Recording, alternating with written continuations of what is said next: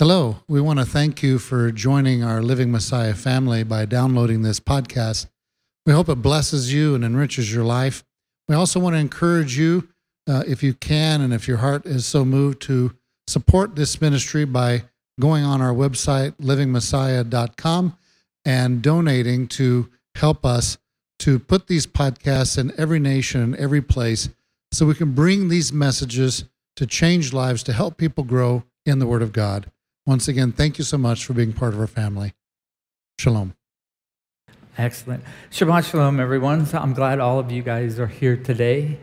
Let me open in prayer, and then we can just get right into our study.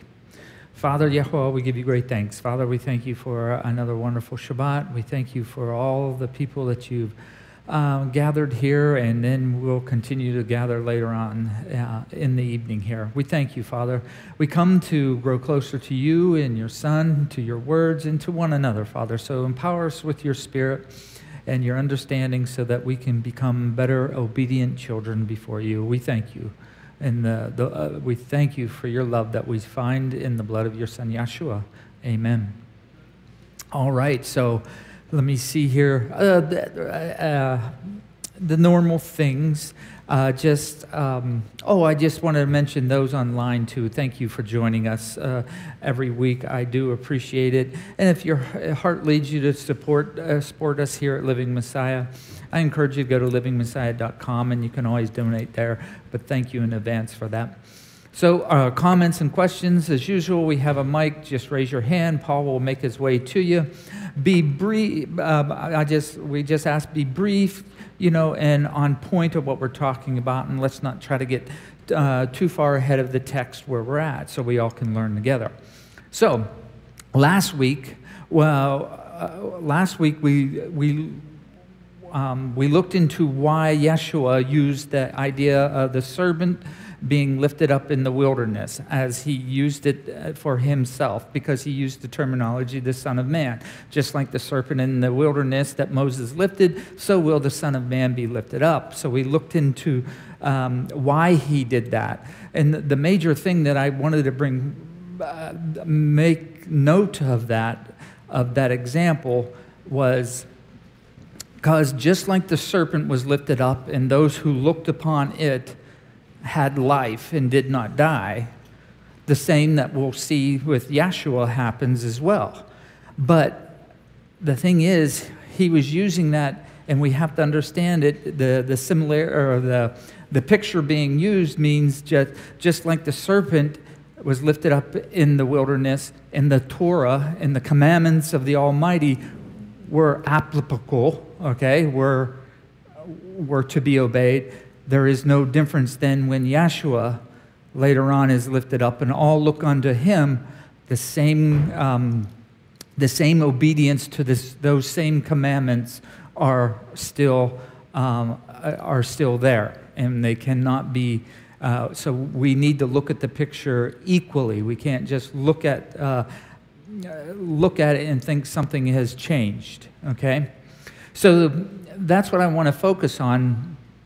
That idea of a banner or a sign to all the peoples, okay? And I had mentioned last week, this theme is also in the prophets. The prophets also have this idea, or let's say it's mentioned in the prophets as well. So what we're going to do is we're going to look at Isaiah, where I didn't get to finish reading through. We're going to look at this portion in Isaiah. Now, as I read it, I want you to think of the son of Adam, Yeshua, okay, and his mission, and how Israel, okay, a nation, which is also used as a son, okay, a son. And remember, Yeshua is then the son of Elohim. The parallels. Okay, so because we just were talking about being born again and a child being born and Israel being born, and how Messiah fits into that. So hopefully what I want you to look at is that idea of how Yeshua is the ultimate servant, the ultimate son. Just like Israel as a nation and a collective people, the people of God, the people of this book, should be as well, okay? So that will bring us to where I want to go is Isaiah 49. And we're going to be focusing on the idea of that sign and that banner being lifted up, that hope that we see in Isaiah, and later on we see how it comes together with Yeshua as well. So Isaiah 49 begins this way. Listen to me, O coastlands, and hear you people from afar. Yahweh has called me from the womb. From my mother's belly, he has caused my name to be remembered. He made my mouth like a sharp sword. In the shadow of his hand, he hid me and made me a polished shaft. In his quiver, he hid me. And he said to me, you are my servant, O Israel, in whom I adorn. So you see already, you see this idea of Israel, a nation. It's not necessarily, you'll see that this isn't Jacob. To me, it's talking about the nation or the people collective. Let's say the bride of Christ is another terminology that we can apply here. Then he goes on, and he said to me, you are my servant, O Israel, in whom I am adored. And I said, I have labored in vain. I have spent my strength for emptiness and in vain. But my right ruling is with Yahweh, and my work with my Elohim. And now, said Yahweh, who formed me from the womb to be his servant, to bring back Jacob back to him. Though Israel is not gathered to him, yet I am esteemed or glorified in the eyes of Yahweh, and my Elohim has seen my strength. So it's interesting. It's talking about a nation, but yet at the same time, it's talking about someone else. It's being paralleled with someone else, another servant. Ultimately, I'd like to set forth this concept. Yeshua is the epitome of what Israel was to be and do. I see that picture of Yeshua, a picture of Israel, or what we should be. And that makes sense, doesn't it? Because doesn't most of us read the New Testament, and what does Yeshua ask us to do? Do what I do, because I'm doing what the Father told me to do. So I don't think that's far off to think that way. And while we're talking about this, if we are to be the image of him to the nations, Yeshua, to the nations, then we must return to the ancient paths, like the prophet Jeremiah talks about. So if we're going to be that image to the nations, be the light to the nations, then we must return back to what that is and then how to accomplish that. So let's continue here in Isaiah 49.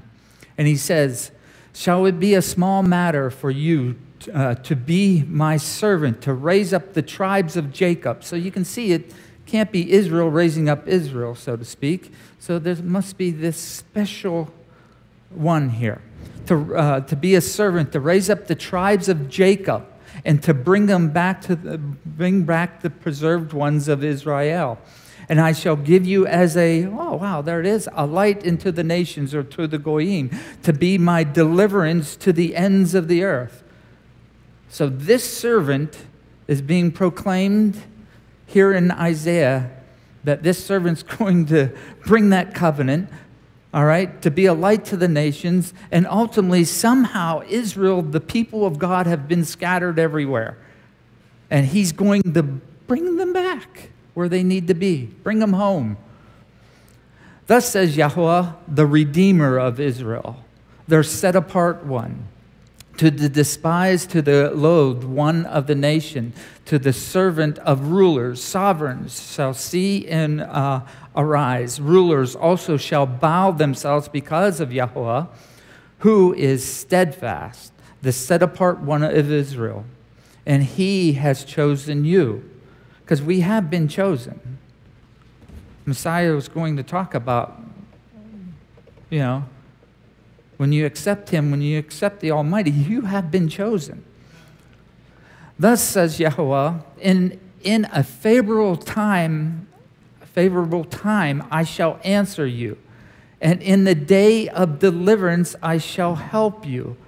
And I will guard you and give you for a covenant of people to restore the earth, to cause them to inherit the ruined inheritance.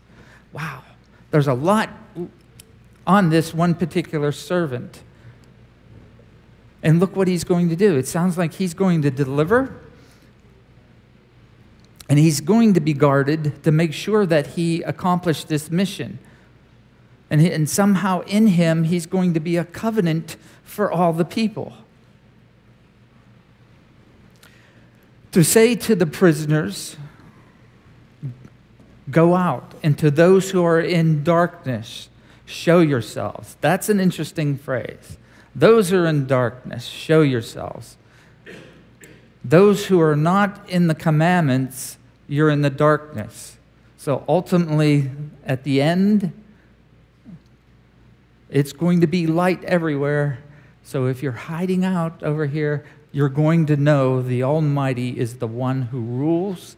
Everyone's going to bow before him, whether you want to or not. So that light, those that are in darkness, I see there's going to be a great light that's going to be shone upon them. And in some ways, hasn't that happened to us? Not only through Yeshua, but then following him, and we have seen more that his commandments are for us today, and it's bringing us even further out of that darkness. So anyhow, let's go on. And it says, to the prisoners, go out, and to those who are in darkness, show yourselves. Let them feed on the ways, and let their pastures be on all bare hills. They shall not hunger nor thirst, neither heat nor sun strike them. For he who has compassion on them shall lead them, even by the fountains of water guide them. That's an amazing idea going there. There's a comfort in there, isn't there? And does it sound like a pattern before that we heard before Isaiah that happened to them? In the Exodus, he guided them. He fed them on the way. He was a shepherd. Even back then, in the bringing them out of Egypt, that's the whole concept of a shepherd, guiding them and bringing them. Again, you see, Yeshua is not using anything new when he speaks. So it goes on. And they were fed. They were guided by water, and water was given to them. And remember, that's Israel, that newborn nation, that born-again nation that came out of Egypt. And I shall make my mountains a way, and my highways raised up. See, these come from afar, and see those from the north and from the west, and these from the land of Sinim. Sing, O heavens, rejoice, O earth, and break out in singing, O mountains, for Yahweh shall comfort his people and have compassion on his afflicted ones. There's hope in here, in this awesome parallel of Israel, a nation, and Yeshua being that ultimate servant, I would suggest. But Zion says, Yahweh has forsaken me, and Yahweh has forgotten me. We kind of see that happening today, not in our lives, but also physically in the land with Jerusalem. But the Master, Yahweh, says this, would a woman forget her nursing child? Back to that idea of that newborn baby, that newborn. And not have compassion on the son of her womb, though they forget, though the people forget, I never forget you. That's awesome. See, I have inscribed you on the palms of my hands. Your walls are always before me. Your sons shall hurry. Your destroyers and those who laid you waste depart from you. Lift up your eyes around about you and see all of them gathered together and come against you. That is so much today. Unbelievable how everyone's gathering against Jerusalem, gathering against those who live there in the land, wanting to divide it up. And I would say that comparison should be you as an individual, because they're gathering around you right now here, politically and so many other different ways, coming against you. But there's hope. Lift up your eyes all around and see them gather together and come against you. As I live, declares Yahuwah, you shall put on all of them as a garment and bind them on you as a bride does. For your wastes and your desert places and the land of your destruction shall soon be too narrow for the inhabitants, while those who are swallowed you up are far away. So we're going to see there's hope for the land that's going to have, things are going to change when he returns.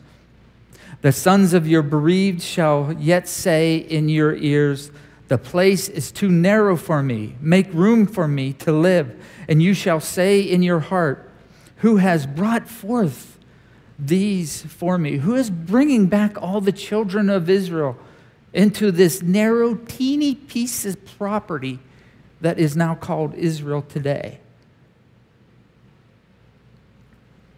You shall say in your heart, who has brought all these to me, since I am bereaved and barren and exiled and wandering to and fro?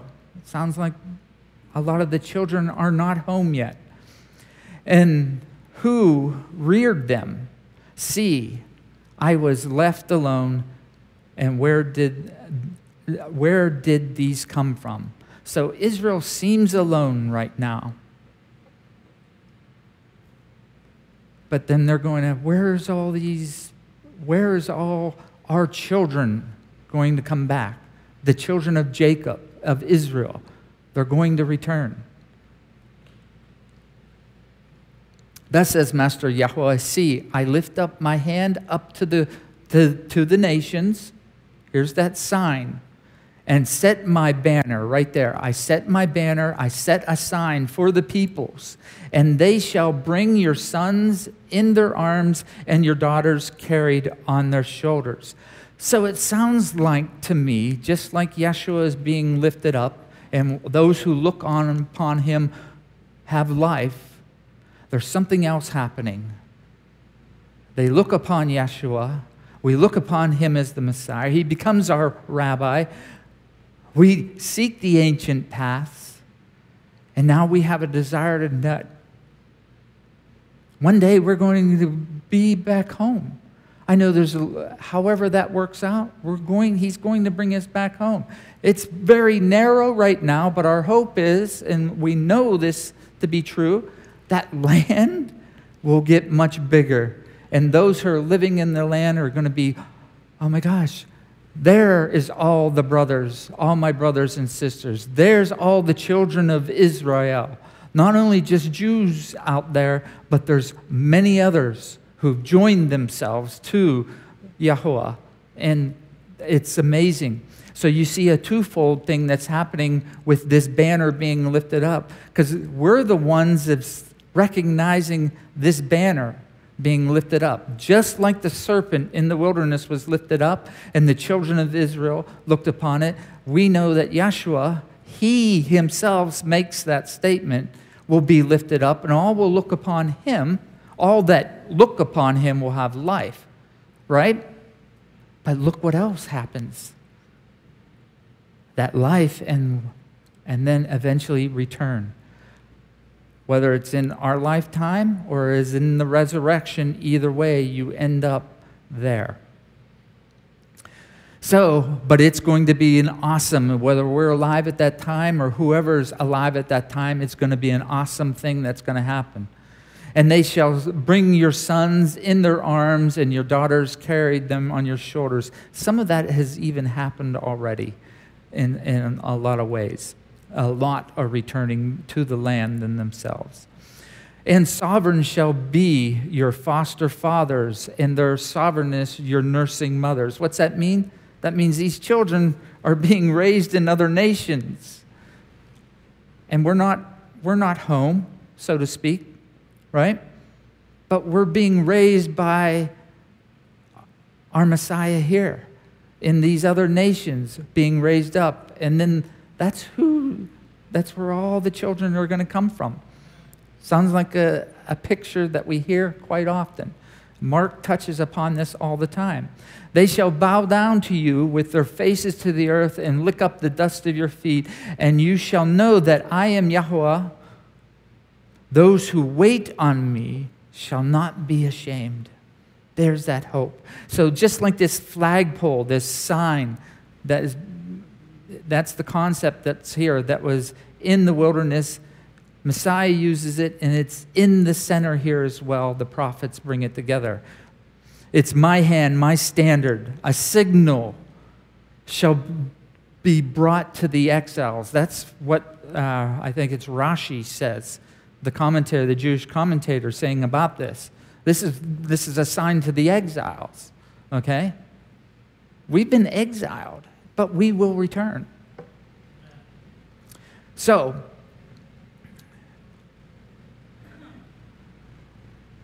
and this is interesting, Mark, you had mentioned this, you and Polly, and I told my wife, I had this in my notes a couple weeks before, and you said the same thing, and I'm going to repeat it again. It's a little bit different, but it's the same concept that came. It was interesting. So if we are to be representations of him, Yeshua, our Father, okay, to the nations, again, we must return back to the ancient paths. That's the only way we can be a solid light and a solid representation. So you have to ask yourself, are you being a good representation of the Torah? And that includes to love, right judgments to them, to everyone else around you. Paul. Yeah, I want to kind of go into the word that says those who wait. The word there in Hebrew is kavah, kavah. So it's repeated twice.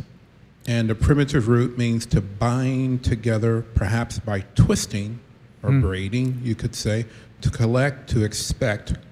And then some of the words that are used there is to look patiently, to tarry, to wait, and so on, to expect. Wait eagerly, looked hopefully, patiently, and so on. So it's a little bit more, because I say this because for me, with the Greco-Roman Western mindset, wait just means like I'm standing in a line waiting for something. It might happen, maybe might not. Happen. Right. But if I'm bind together with it, you might say that imagine a mother waiting on a pregnancy in expectation. Her life is tied up in that waiting process, and the life of the thing that's there is tied up. Or if you're waiting on a child to come home from a distant place, there is an eager expectation. Your expectation is bound up into that. So it's more like you're braided, you're twisted into it. It's not just that you're waiting or waiting impatiently. There is a heart that's sewn into whatever it is you're waiting for. So in this case, if we're waiting on these things, then our heart and our expectation is woven into the outcome of that expectation. Does that make sense? I think it's wonderful, Paul, and I think that's how we need to understand that. And because it's like you said, we see the word hope and stuff like that, and I think a couple of weeks back, we have to understand this hope, this expectation. It will be, and we have to understand it, that it will happen, whether you're on board or not. It's going to happen. And like was Paul, I think the expectation of a child being born is perfect. You know you're going to have a child. The woman knows she's going to have a baby. Okay? So it's there. It's going to happen. So just like the prophets are saying, it is to be understood, these things are going to happen. Messiah over and over again said, verily, verily, I tell you, right? Well, the thing is, what he's saying there actually in the Hebrew is like amen, amen. It's meaning, surely this is going to happen. This will be. This will come to pass. There's no necessarily So to have hope in him is to know that he is going to deliver what he says. Okay? Thank you, Paul. So let's continue with that concept. So you see this, this sign being lifted up here, even in the prophets, and then comes along Yeshua and says in the same thing. And there's so much more in Messiah's mission as well. So then it goes on in Isaiah, is prey taken from the mighty and the captives of the righteous delivered.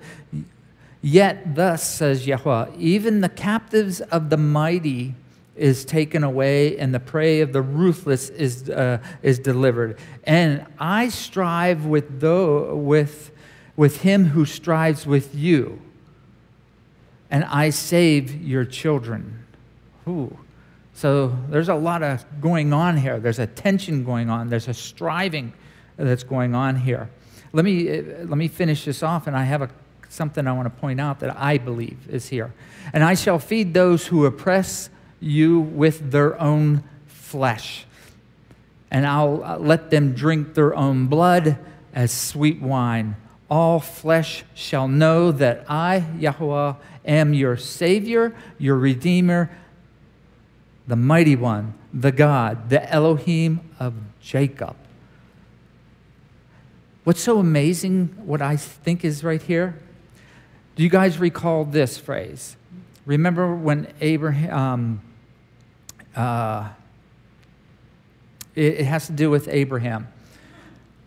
And Elohim, or God, says to Abraham, I will bless those who bless you, and I will curse those who curse you. We just read that right here. Now, I want you to know there's something more to that, because a lot of times I know that gets applied to just Jews. It was spoken to Abraham and his children.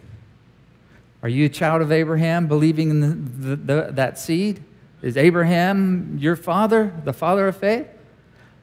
That means that is for you too, not just the Jewish people.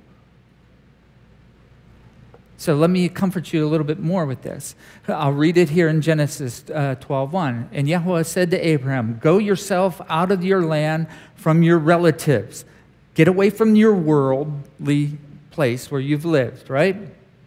From your relatives and from your father's house, and to a land which I will show you. I shall make you a great nation and bless you and make your name great, and you shall be a blessing, right? And I shall bless those who bless you and curse him who curses you.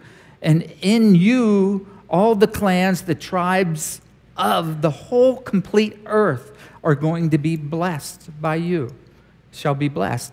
So it's interesting. This first word for curse comes from a root that literally means to make little of something.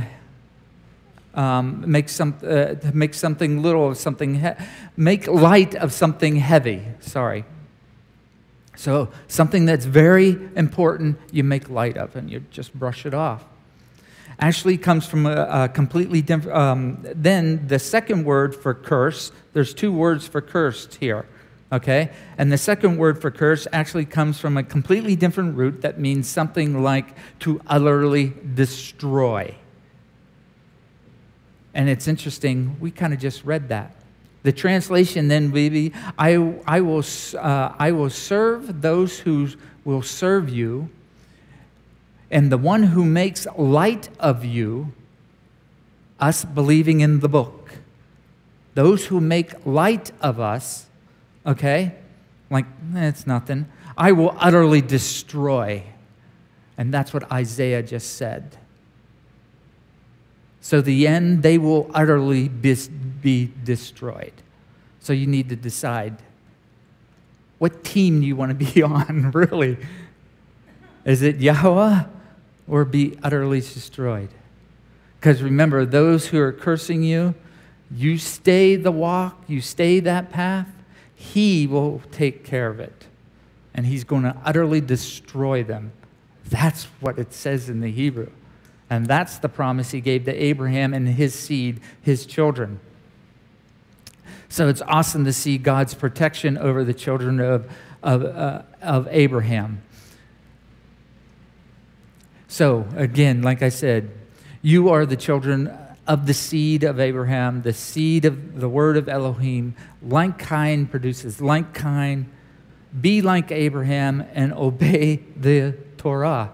Obey our Father's words. I think that's so awesome. So that you see how much is packed in here that you can find when you go back to the examples that Yeshua is using to speak.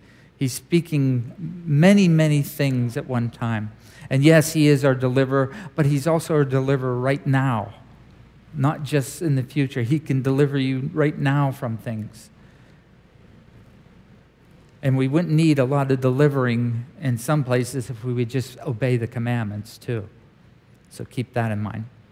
So let me go on here in John. After this, Yeshua and his taught ones came into the land of Judah or Judea, and he remained there with them and was immersing, baptizing, maybe your translation might have. And John was also immersing in Ain near Salim, because there was plenty of water there. And they were coming and were being immersed or baptized there. For John had not yet been put in prison at this point. Then a dispute rose between some of John's disciples, taught ones, and the Yahudim, or the Jews at the time, okay, about cleansing. Because if you go back into the story where we are reading, we read a lot, or we went over a lot about this cleansing. And I pointed out to you, even when Nicodemus came at night, there might have been, what I was trying to put forth, there's this idea of a power structure going on, how you need to do things, okay? Outside of just the basic commandments, it seems like there was always some friction on how things are to be done. So when the dispute arose between some of John's taught ones and some of the Jews about cleansing, and they came to John, and he said to them, "Rabbi, he who was with you beyond the Jordan, to whom you have witnessed," that would be Yeshua, okay, the way I see it. "See, he's immersing, and we and all are coming to him." And John answered and said, "No man is able to receive any matter unless it is given to him from the heavens." So you have to know about him to really receive any of the commandments or the love of him. You have to acknowledge that he is. "For yourselves are witness of me that I said, I am not the Messiah, but I am sent ahead of him." And we saw that. John said that over and over again. But let me go back to this whole thing. What are they? All of a sudden, they've got this disputing going on, okay? So the context seems to be about cleansing and baptizing, all right? And again, I might suggest maybe it was like, okay, John and your taught ones, there's arguments going on. Maybe you're not baptizing it under the name of the Pharisees up here, or you're not baptizing over here under this name or whatever here, or you're not doing it in this particular way in a particular mikvah. I don't know, but there was some kind of dispute that was going on here. So I would just, to me, it sounds like, well, that sounds like a lot of the issues that we have to deal with, you know, all of us. We got to look at, okay? A lot of times, are we bringing up issues and disputes that don't necessarily need to be there? Okay? Some people baptize a particular way, others baptize another particular way. But what happens is, it seems like there's always some kind of police force that comes in. It's like, well, you can't baptize that way. If you baptize there in a swimming pool, it's not good. You have to baptize over there in the creek. If you don't do it in the creek, you know what I'm saying? And I showed you where if you went back in history, you saw it's like there was that whole idea of baptism was just to be, you could be been sprinkled and still been baptized. Okay? So I think a lot of the dispute that was going on here was on the means and whose authority that you baptize and things like that. So it's kind of interesting. Maybe the whole thing I wanted to point out here is like, there's always been little disputes between communities, and we have to nip that stuff in the bud, you know? Especially I wrote something down here. I wrote this down earlier, and it has to do with this whole idea about, give me a second here. I still got time here. I wrote this down. I jotted this down. So my point with this arguing or disputes that seem to pop up all the time, let's learn how to get closer to one another, okay? Not learn something more to divide on, okay? I think that's very important, okay? I think it's just a good practice. So we're going to continue on here.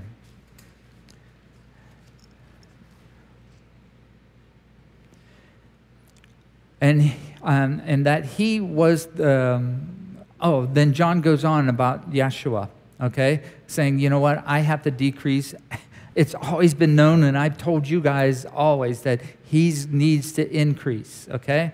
He that has the bride is the bridegroom, but the friend of the bridegroom who stands and hears him rejoices greatly because of remember we talked about the voice?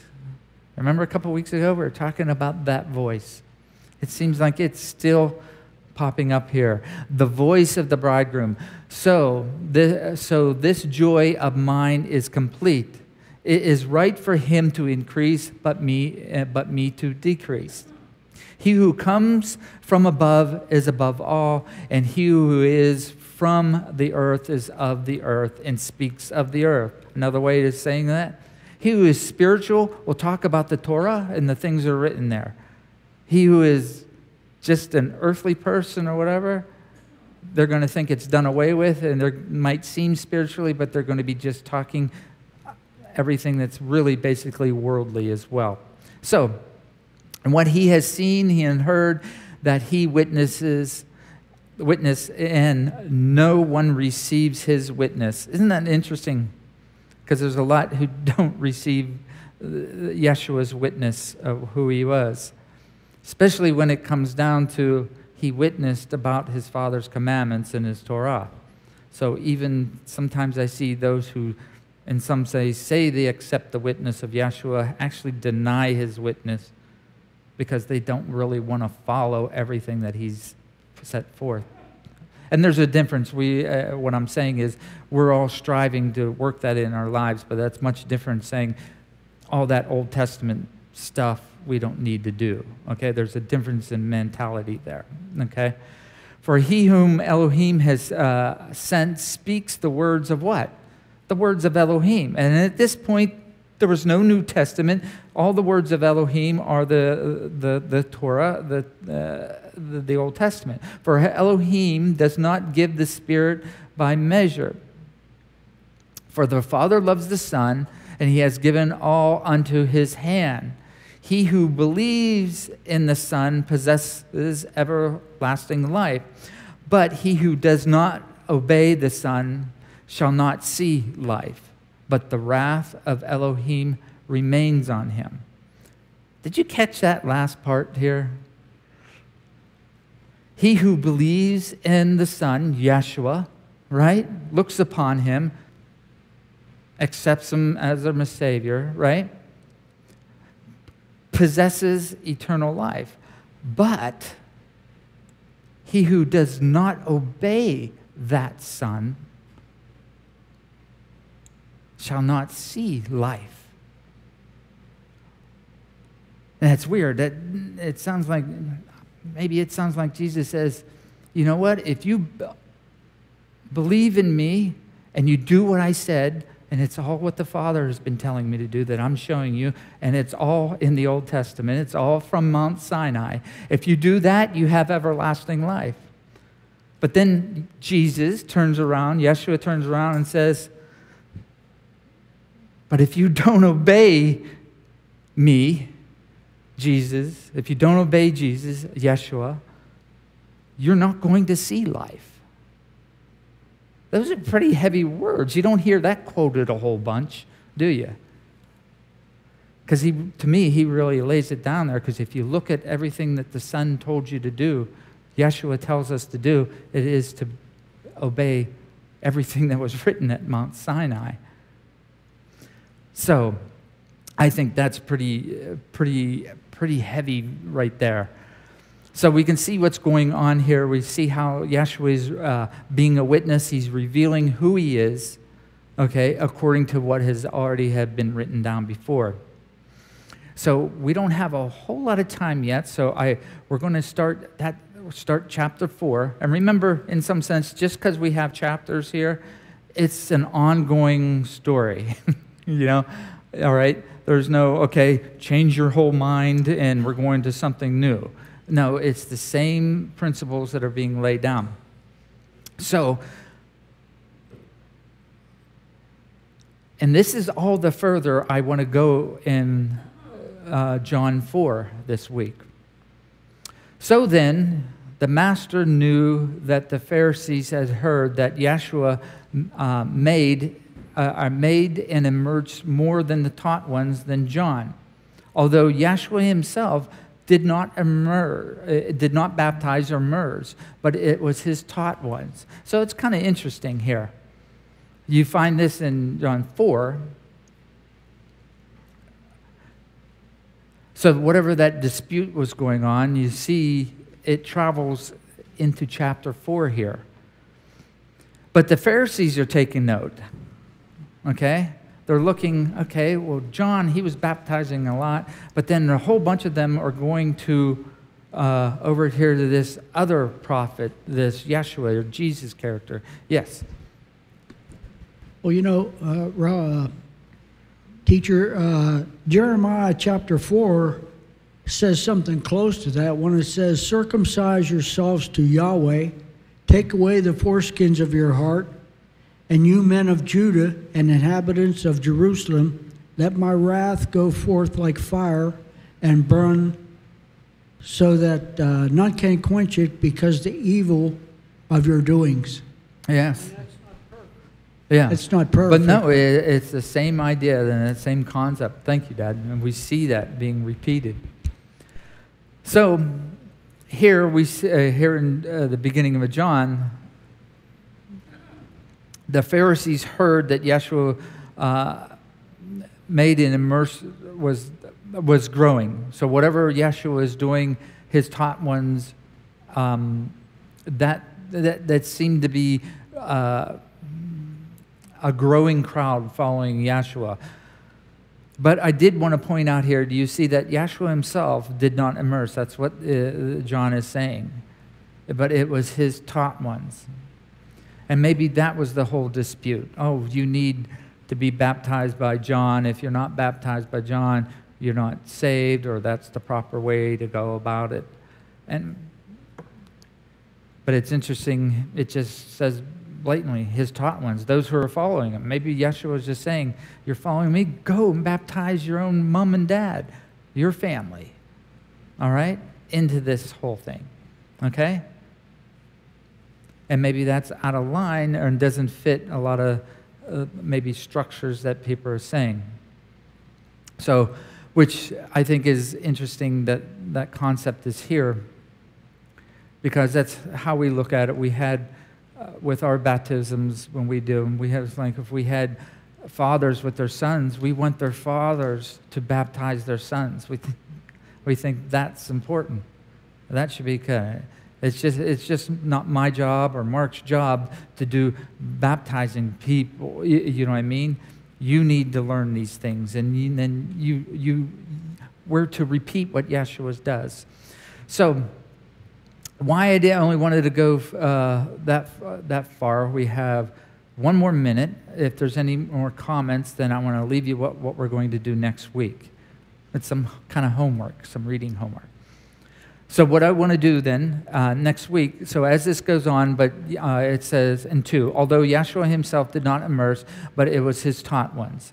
And he left Judea, I would say, and went away again to the Galilee area, okay? And he had to pass through Samaria, or Samaria, to get to where he was going. So he came to a city of Samaron, or in Samaria, called Shechem, near the piece of land Jacob gave to his son Joseph. So what I want you to do, I want you to by next week, if you have time, please make time, go check out all the things that happen in Shechem. Because next week, we're going to read that what goes on here in Shechem, and we need to know the background. And I think if we know the background, then we know more what Messiah is talking about, or at least it puts it in context. Okay? So if there's nothing else, let me close in prayer. And then next week, we're going to talk about Yeshua and Shechem. Father, Yehovah, we give you great thanks. Father, we thank you for your words. We thank you for your spirit that empowers us to overcome anything that comes before us. We thank you, Father. We thank you for your love and your mercy. Amen. Shabbat Shalom. I'm glad all of you guys are here today, and those online, thank you for joining us, and we'll be back next week. And in the meantime, come back here in the next 20, 30 minutes for our main service. Shabbat Shalom. Amen.